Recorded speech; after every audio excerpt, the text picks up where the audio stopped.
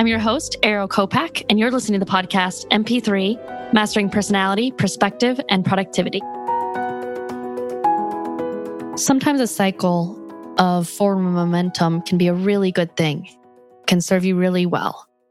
They say that something in motion generally stays in motion unless there's an opposite force that stops it.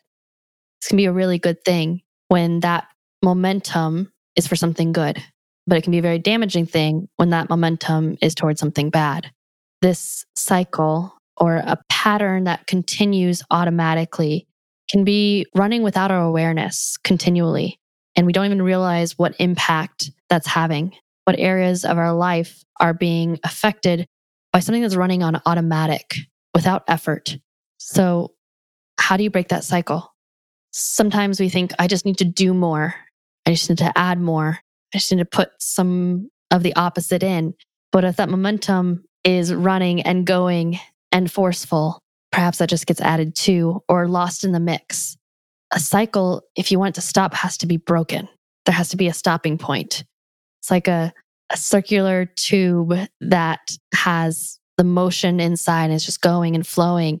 If you add more to it, even if it's good things, it just gets caught in the cycle. The cycle must be broken in order for that momentum to stop.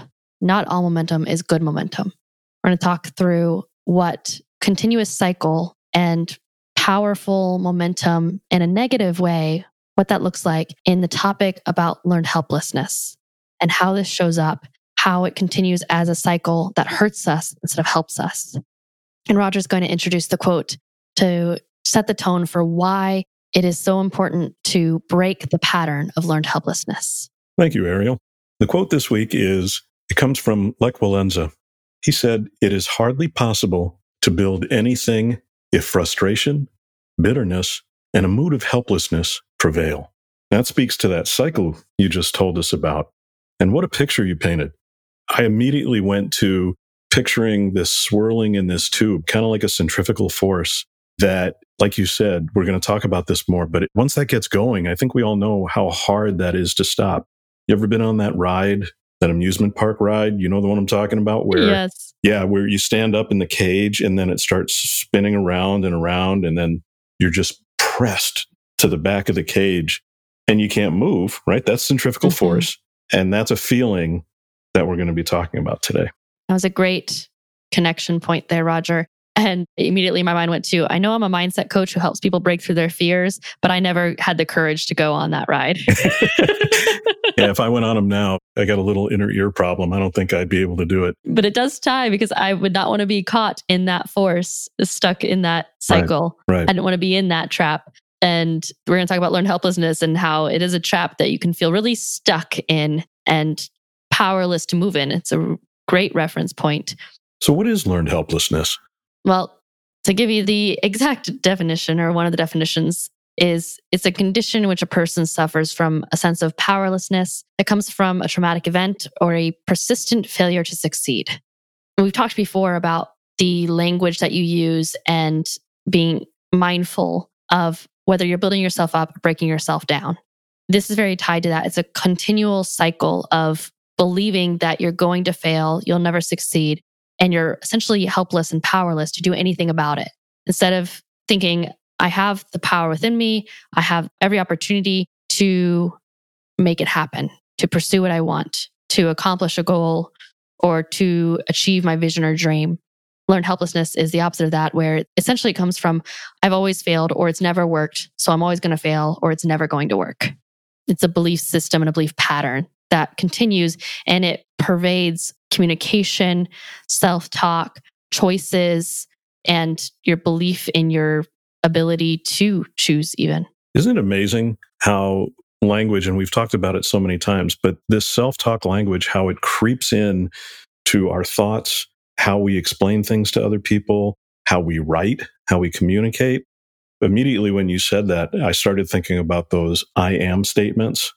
And a lot of those statements can come out. I mean, how many of our listeners have had those statements come out as, I can't, I won't, I am not, I shouldn't. All those nots start coming into play, and we might not even be aware of it. We might not even be aware that we're in that cycle. of this learned helplessness and the messages that we send to ourselves and to others.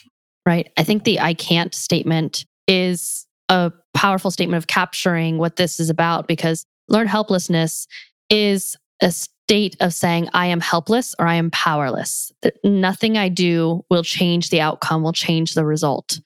And so the I won't statement is more of a choice. It's an acknowledgement. But the I can't statement is saying I have no power, I'm unable. I think that really ties to learned helplessness part, because it's forsaking that you really have a choice or an impact on the outcome. And that's frustrating, not knowing that you're in it. I mean, you talked to, as we were preparing for this show, there were a number of things that you had brought up that I could resonate with.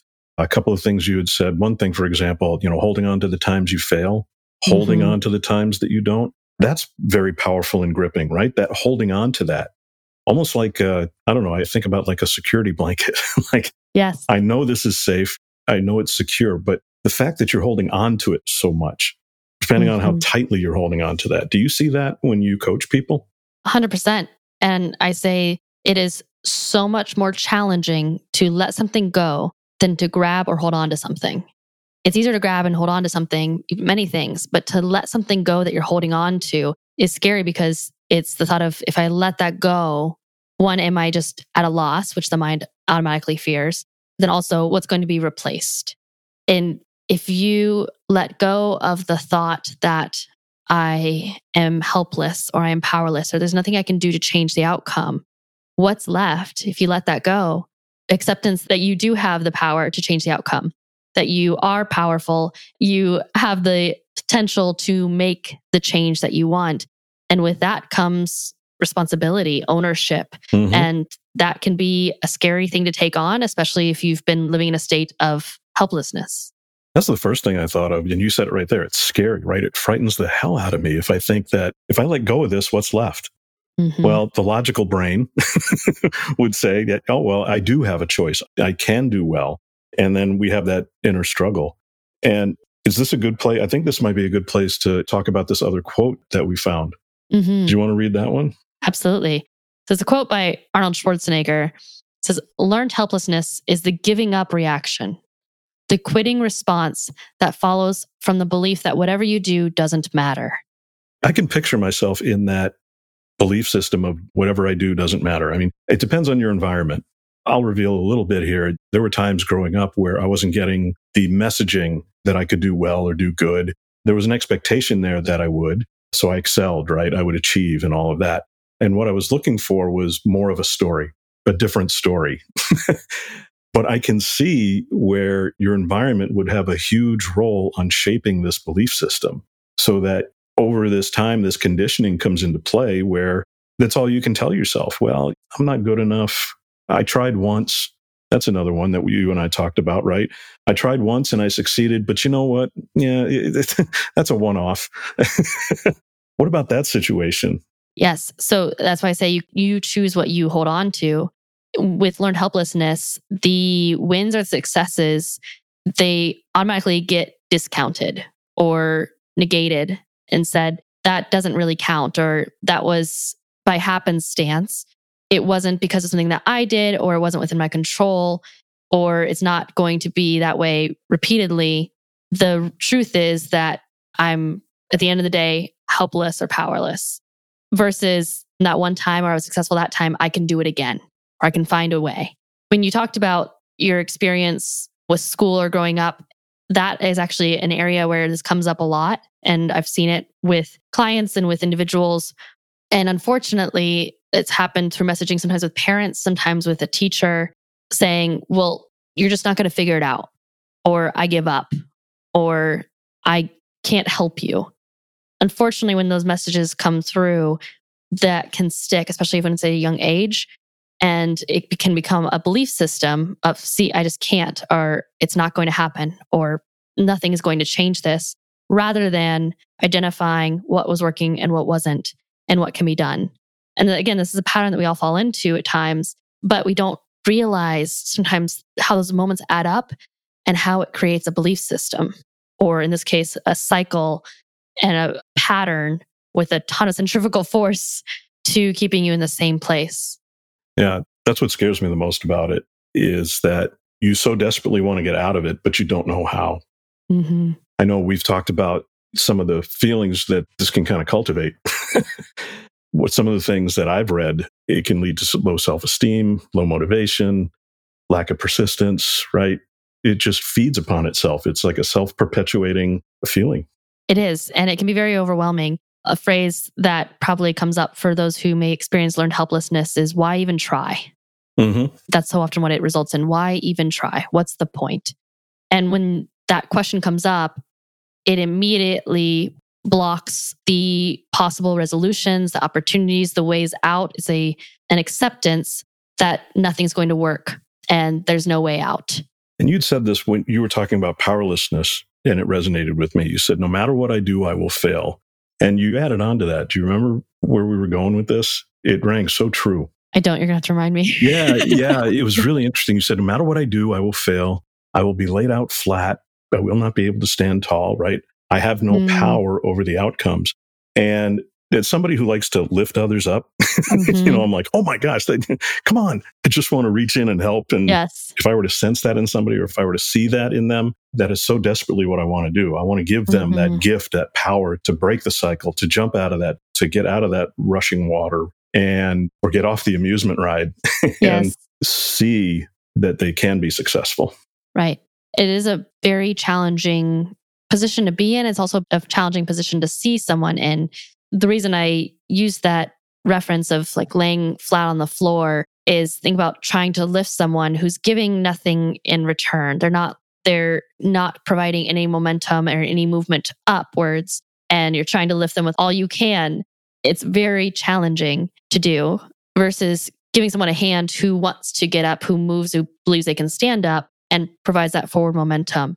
So I think sometimes when it comes to learned helplessness, that laying on the floor thought comes to, well, I'm going to end up back here again. So why even try to get up? It's the emotional equivalent of lifting a physical dead weight. Yes. And that's the imagery I get. And it's so tough. It's so tough. It is.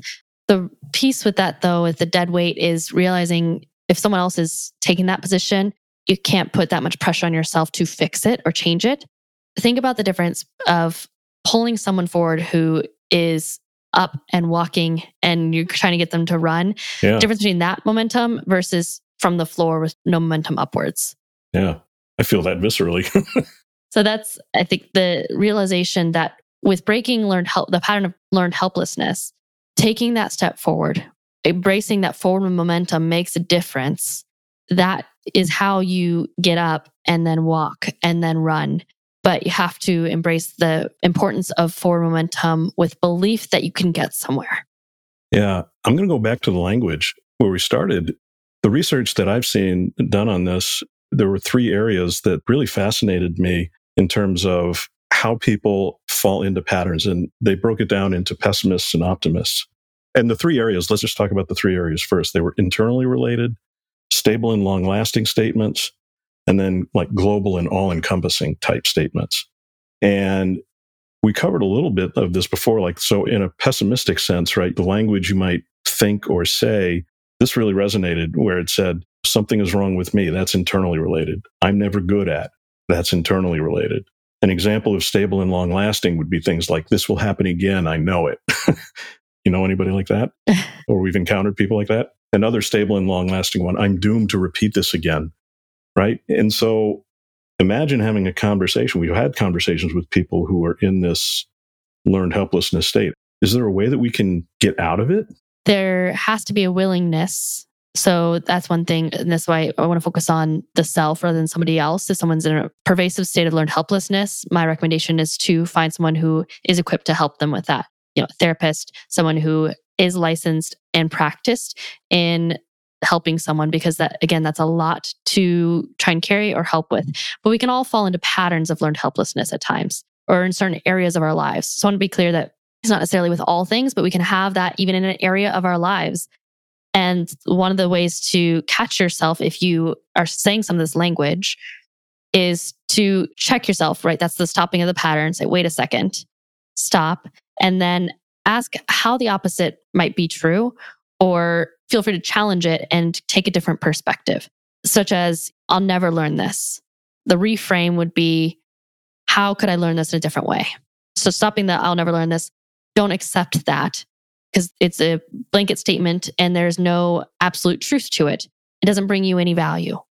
But how could I learn this differently is a powerful reframe to focus on the opportunities, what you could bring in that would create the result that you're looking for. I like that because when we were talking about these stable and long-lasting beliefs, the opposite, as you just suggested, is think about it in terms of temporary or short-lived. Mm-hmm. And so when you say this might be just a one-off occurrence, use that in the positive, right? Yes. Instead of, the success being a one-off occurrence, Mm-hmm. think of the negative as probably a one-off occurrence. Right. Shift your thinking. I've seen this come through too with thinking about hard times or sad times in life. Mm-hmm. And it's easy to think this is always going to happen, or this always comes up, or there's always going to be something around the corner, something negative that happens. And the interesting thing is there may even be some truth to that hard times will come and there will be sad things that happen. But when you focus on that, that's all you see. And it's, again, that pattern of this is always going to happen. There's nothing I can do about it. And it's all going to be bad. Versus how is it also true that there are always good things that happen? There's always good that's going to come. There is so much positivity and opportunity awaiting me in the future. Exactly. What does that shift do? And what does that empower you to do? Well, it certainly changes your outlook. I know one of the tenets in emotional intelligence we talk about is that change is just around the corner. And what you're bringing to mind right here is what's your mindset in that, right? We talk about mindset a lot, but you don't know what the change is going to be. We don't know what the future is going to hold. There might not be causation, is what I'm trying to say, between events. So accepting that change is just around the corner. I like to tell people, play a game of what if. What if it does happen to be good? When I talk with some folks and they just keep bringing up the bad or they keep bringing up bad news, I'm one of those people. Yep, I'm that guy who says, you know what? Tell me something good.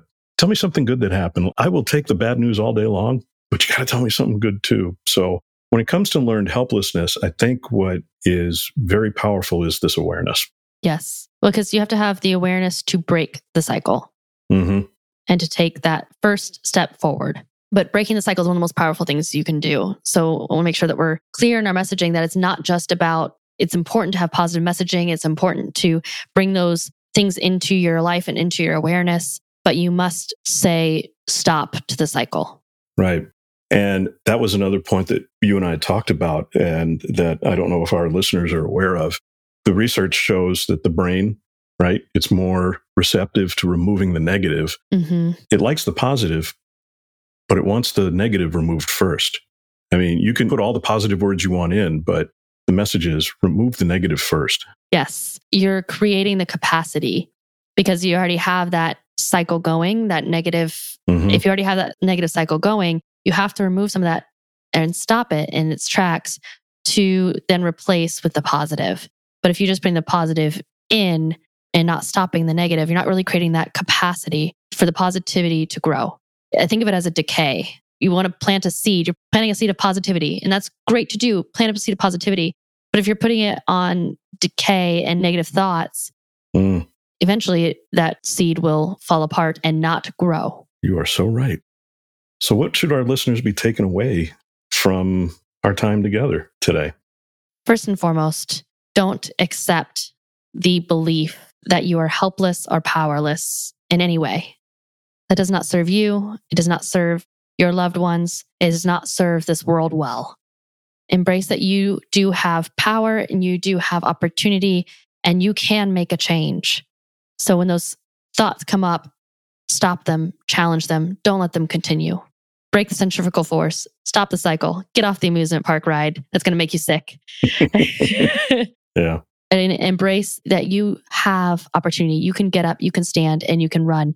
And anyone who has told you in the past that you can't, that is not truth, is not absolute truth, and does not have to be your truth. So if there is a belief that you can't, or you have a thought coming in of why even try, think about why try. What might possibly come of you taking steps forward, of you letting go of the negativity and embracing the positivity, embracing the possibilities. so much good in this world has occurred from people embracing the possibilities because they wanted to see what the future may hold. You don't have to know what the future holds. You just have to believe that it can hold something good and then have the courage to pursue it. That's my takeaway. I think that's a beautiful place to leave this episode. Then until next time, this is Ariel and Roger, helping you to master personality, perspective, and productivity.